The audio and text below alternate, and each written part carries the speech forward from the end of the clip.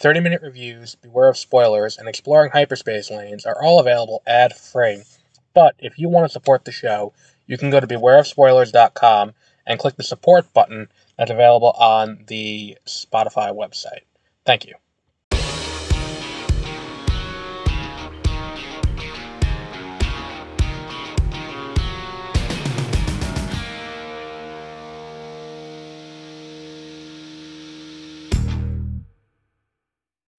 Good evening, and welcome to 30-Minute Reviews. I am Adam. So, we're just past the 100-day mark of the WGA strike. We are just past it's been a little over a month, maybe 2 months? I think it's been just over a month since the start of the SAG strike. And I feel like that's probably the biggest story we have to cover, is how we have these new updates to things on the strike front. Which we'll talk about today. So why don't we just dive on into what we have. Let's start with the new SAG terms. SAG did update its guidelines for the strike going into the start of the selling season for movies, with Venice next at the end of the month, and then going into TIFF early next month. And after that, we have, what's it called? Fuck me, this car alarm. Only because the interim agreement, the way everyone calls it a waiver.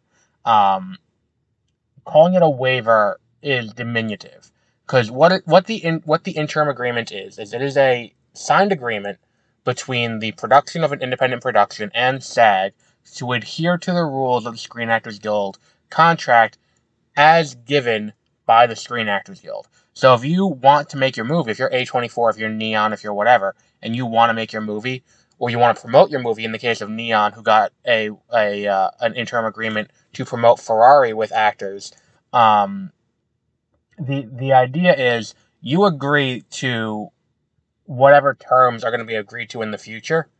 And if things come sooner than an agreement is done, you agree to whatever the current contract proposal that put out there, that SAG put out. Whatever they wanted, you agree to those terms.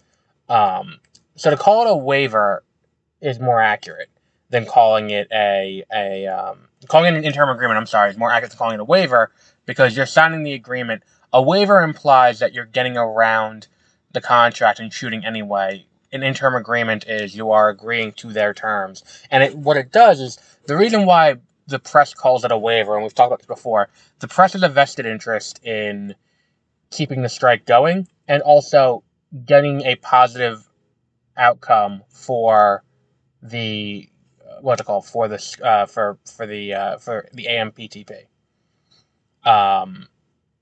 That is kind of where this is. And like it or not, the reason for that is that they get free stuff like access to the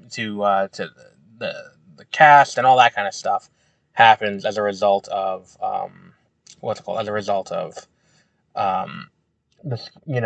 the relationship between, say, Variety, Deadline, Hollywood Reporter, comicbook.com, all these other places, and and the studios. So they have a vested interest in that, and people will also go to the site to read stories about the strikes the longer the strikes go on. So the longer the strikes go on, the more clicks they get, the more revenue they get, and so on and so forth. Herein lies the big issue with the interim agreement. The interim agreement could be considered striking if a movie gets made under the interim agreement, but gets picked up by a major studio, by a Searchlight, by a 20th Century, both of which under Disney, by a Focus under Universal, by a New Line under Warner Brothers, by Warner Brothers Direct, by Disney Direct, which is unlikely because Disney doesn't tend to buy movies. But if that were to happen, And if it were to happen where that would happen, that would undercut the strike. You would end up in the situation where the the studios are getting movies back through the pipeline so they can continue to make money. Because the point of a strike is to keep the studios from making money. And at the end of the day, if you're going to sit there and be like, well, we have movie A, movie B, movie C that are, in development from the AMPTP, then, you know, those can't get made. But what they can do is they can get around and they can buy other movies. They can buy, movies from other places. So to that end, I do kind of understand the idea that this could be considered stabbing, but to say that is to say that you think the strike is going to go on for a long time. Because let's say I'm making a feature right now. That feature will not be debuting at Sundance. Assuming you're doing a month-long shoot, like we'll use Clerks as the example because Kevin Smith has been so upfront about the process of making Clerks. If you use Clerks as the example, they shot that in like 28 days. If you got the interim agreement now and did the pre-production to start hiring people, because you can't hire people either until you have the interim agreement, unless you're doing like unless you're doing something outside of SAG, which would be like if you're doing an ultra low budget short or something like that, which I considered for Prelude doing it as an ultra low budget short, and then I'm like, how much work is it to apply for? Fuck it, I'll just wait till after the strike's over. But what I'm saying is, if you start right now with pre-production, and let's say you get going in September, by that point you are already out of the window for Sundance. You can't even submit. You're past the deadline for Sundance. So you then have to look at, like, okay, so what's next after that? What's the next big festival? South by Southwest, maybe, but even then you'd be cutting it close if you did it at the quickest possible pace. And then if you did it past then, I think your next big one, like, international will be Cannes, but, like, domestic, it's like, what, Tribeca? Like, Los Angeles, I think, has one in the fall. Or in the spring, too. But like if that's the case, then you're already cutting the pipeline off because these movies that are under this interim agreement aren't going to be profitable until that far out. Now, unless you're saying that you think this strike's going to be going on until that point, in which case you have a much bigger issue. Because then on top of that too, the only way that it could be that is if you think the strike is going to go on until, let's say, March. If you think it's going to go on until March, because, like, let's use Sundance as the example. Like, I think, if I remember correctly, the earliest movie to come out of Sundance this year to get a premiere in a theater would have been, like, March or April. I know for certain You Hurt My Feelings was a Sundance movie, and that was May. But, like, if you think we're going to be on strike for a year, then, well, not we, but if you think SAG's been on strike for a year, then that kind of is the issue. But the thing is, the reason why I bring all this up is the Screen Actors Guild has modified the terms of their... Fuck me. Now, they have modified the terms of how you can sell your movie if you use SAG actors. So say I made a movie and the movie is scheduled to debut at, let's use Hamptons, because I'm going to be going to Hamptons. I feel like I looked at this lineup for the New York Film Festival this year, and I feel like there's going to be a lot of movies I'm going to the New York Film Festival for. I feel like it's going to be the same thing for Hamptons. Also, Hamptons is a little bit easier for me to get. It really isn't, though. It's just less people go out to the Hamptons, so the traffic is better than going into Manhattan. But it's about equidistant to go out to Southampton and to get into Manhattan. We'll talk more about that at the end of the show. But let's say you have you made a movie on your own, independent of a studio, and you are making and you made your own movie outside of the studio system. You now have your own movie. You are debuting the movie. You got into New York Film Festival. Congratulations, that's a huge deal. You are debuting your movie there, and someone comes up to you and says, "Hi, we want to do your movie. We want to promote your movie. We are A24. We want to release it wide." Or, "Oh, we're Neon. Oh, we're Roadside Attractions. We are, whatever the movie may be. We're going to do a wide release of your movie. The new stipulation is if you use SAG actors, you have to sell the movie at the terms of the new contract, which functionally locks out 20th Century and Focus and all of those big, subsidiary companies and regular, studios that could be using that to buy out movies. And I think the reason for this is because Venice is in a few weeks. It's to keep people from going to Venice and being like, oh, we're going to buy these movies and then sell them out out of, out of there. And, this is a good move to dry up that pipeline while also allowing independent filmmakers who may have had money on the table. See, that's my issue with with the, with the idea of making the movie and trying to produce it independent and not letting indie filmmakers make their thing. Like, the budget for Prelude is $700, $800, I think. I mean, the distribution budget's a lot bigger, but I think it's like $800. And if you want to support, you can go to bewarespoilers.com and kick us some money, and that will go support the the movie. That's for that. But if you're making a feature, you're looking at tens of thousands, hundreds of thousands of dollars. And if you had that money lined up, you had equipment rentals lined up, you had contracts lined up, and you aren't Lionsgate, you aren't A24, you aren't any of these people, you are kind of stuck. And it's like, this could be costing you money. And that's why I feel like the independent side of things is a little bit different from the major studio side of things. So, whatever. And the idea that, we're going to push this and let it happen, and be like, look, you can't sell it here, that will also motivate the studios to tell this story. To make a deal. I mean, I'm sorry. I just read a sign that drove past. That's the first rule. The second new rule is that if your script was written under the old WGA contract, you cannot get an interim agreement to shoot your movie. From what I understand, existing interim agreements are not affected. So movies that A24 got approval for, that Hallmark Channel show, they got an interim agreement. Chosen, the CW show, those are all unaffected. Anything from here on out, if it was written under the old WGA contract, then it is no longer going to get SAG. You can't get a SAG. What are they called? You can't get a SAG interim agreement.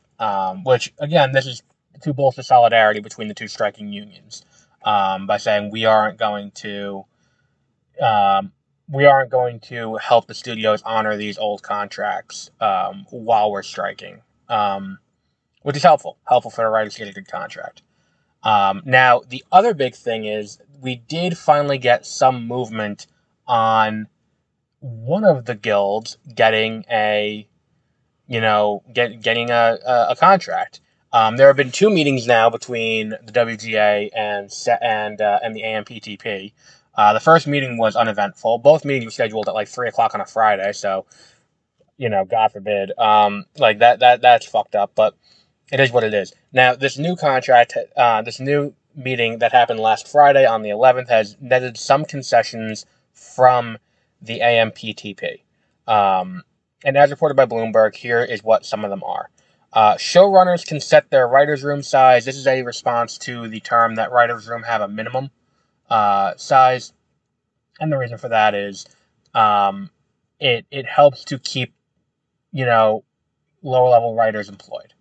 It helps to keep lower level writers, gives them a staff job consistently, and where they can make the minimums to get health insurance and get a living wage, all that kind of stuff. And I, that is a good first step. I still think the minimum is the best way to go about this. Only because I think that doing a minimum, it will, as you get more and more auteurs in television, which is where you get these, Like the comments by Ty Sheridan are the ones that get me a little bit like, this is not a great thing, because he's like, oh, I'll just write it all. But when you have, Paramount effectively becoming his network, then it's not a great situation all around to have him have all the power over the side of his writer's room. And according to this, it will be scaled to budget, which to me indicates that if the show is over a certain amount, there will be a minimum number of writers you have to staff. But we'll see about that and how that all works out in practice. If this contract is ratified.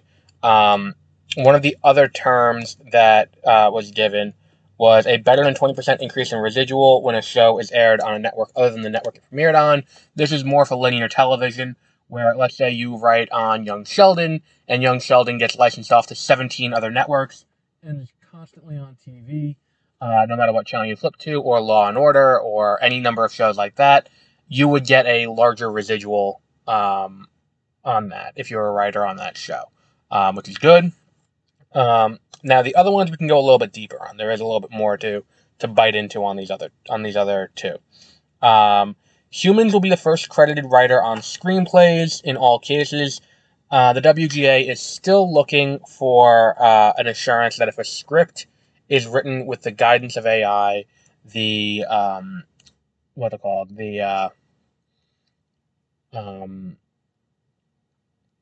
the writer is still considered, the human is still considered the first writer.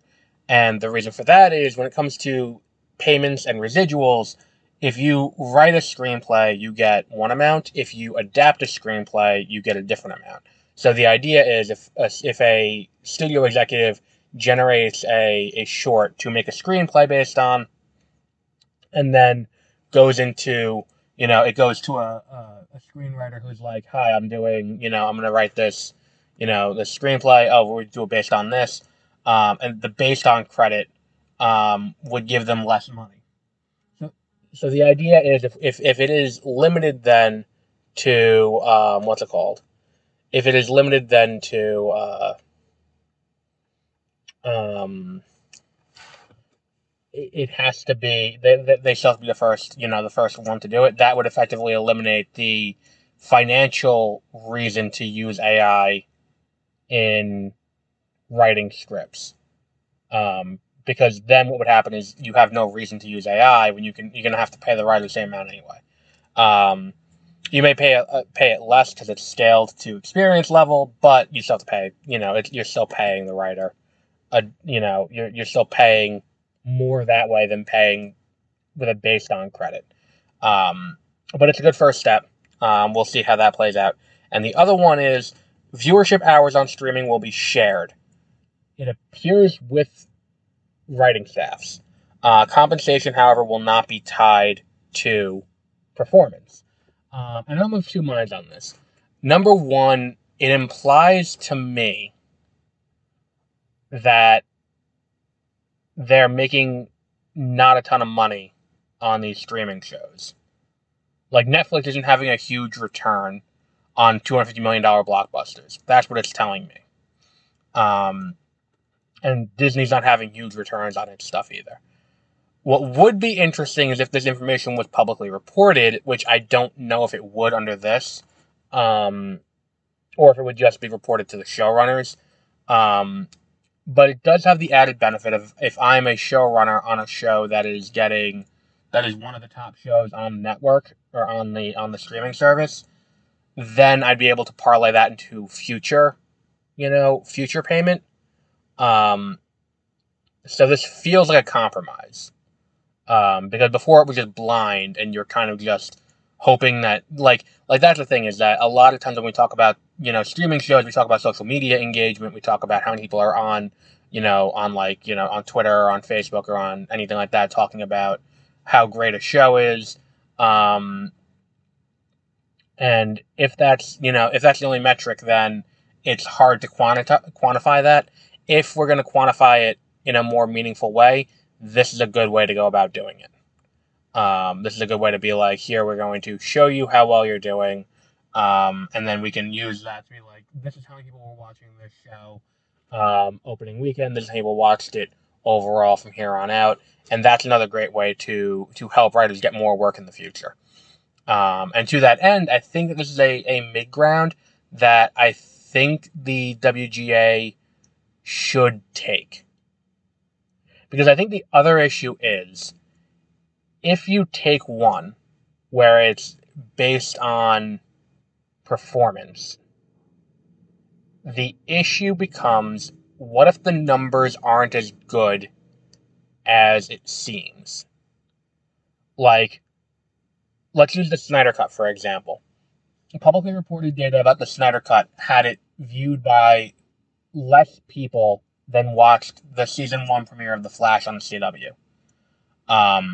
Now, if that's one of the top shows on, or one of the top movies on HBO Max at the time, or now Max, then what does that say about the rest of the shows? And will a merit-based system be scaled to actual, like, comparatively within, where it's like the top show of the year gets this much, second top gets this much? Or will it be scaled to everyone just gets, a certain amount, regardless of how well the, the thing is, and they just set it to, if you get this many viewers, you get this much. If you get this many viewers, you get this much. I feel like this is a way to get around that, especially considering you're bargaining blind. You don't know what the actual numbers are, from what I understand. It's possible they do give some information, but I feel like they should give more concrete information if they're going to bargain on this. And I think that if you get the numbers now and over the next 3 to 5, I think it's 5 years when the next contract comes up, if you get good numbers now and you get consistently good numbers over the next few years, then you have that as a bargaining chip going forward. But if you get it now and it turns out the numbers aren't great, you can't bargain backwards. Like, because if they're not paying you royalties for good performance, you can't modify it to be like, oh, well, we wanted to do this instead. And that's my concern, is that they're going to rope-a-dope on that. If it's like, we're going to do merit-based, it's like, all right, well, if you get over this much, you're bargaining blind. And I feel like that's a bad idea, if that's the case. If not, and I'm wrong, so be it. But look, I see this as a sign that we're headed toward the end of the strikes. I see this as a sign that WGA will be getting a deal. I would say by the end of September, the WGA will be back working. I think by October, the SAG will be back working. I think we'll be back in production by October, November. And I think Deadpool 3 gets delayed into the summer. As a result. That's the big one that everyone's like, holy shit, Deadpool 3 is getting delayed. And I'm like, yeah, it wasn't done with production. I think what could happen, theoretically, is Deadpool 3 could get moved to July, Captain America gets moved back to May, and they just go about their day like that. But I think the issue is they need to get stuff together. And it's weird, too. It's like, it is what it is. But we'll wrap up there for today. So what's it called? We have our list of movies that are going to be playing at the New York Film Festival. I got a list of like 6 of them that I want to see, varying priority, depending on how much money we can put into this project. If you want to support, go over to bewareofspoilers.com. You can give money, and we will. The more we get, the more we can go see. Especially considering gas is expensive and tickets are not cheap either. And we will also be doing like I think Ferraris. I'm gonna look at my list. Let me bring my list up so that way we can actually give this more concrete. And then I may tier it where it's like based on number of donors. We'll do different ones. Let's see, where is Film Festival movies 2023. May December is the opening night movie. Ferrari is a closing night movie. All Dirt Roads, Taste of Salt, which I think is an A24. All of Us Strangers, which I think is also an A24. Anatomy of a Fall, Zone of Interest, and Poor Things are the movies we're aiming for. But I will come up with a tier list, and we will be talking about that in a future episode, where we'll be turning September into a subscription, like a subscription, like a pledge drive kind of thing. We did just do a review of Gran Turismo, over on Beware of Spoilers. Check that out. Also, over on Beware of Spoilers this week, we will be doing on Friday Blue Beetle, on Saturday Strays, on Sunday. It's got a weird name. It's like Everything Invisible Hand or something like that. Like Everything in the Invisible Hand or something like that. Invisible Hand is definitely in the title. But that'll be on Sunday. So until our next episode, have a great rest of your week.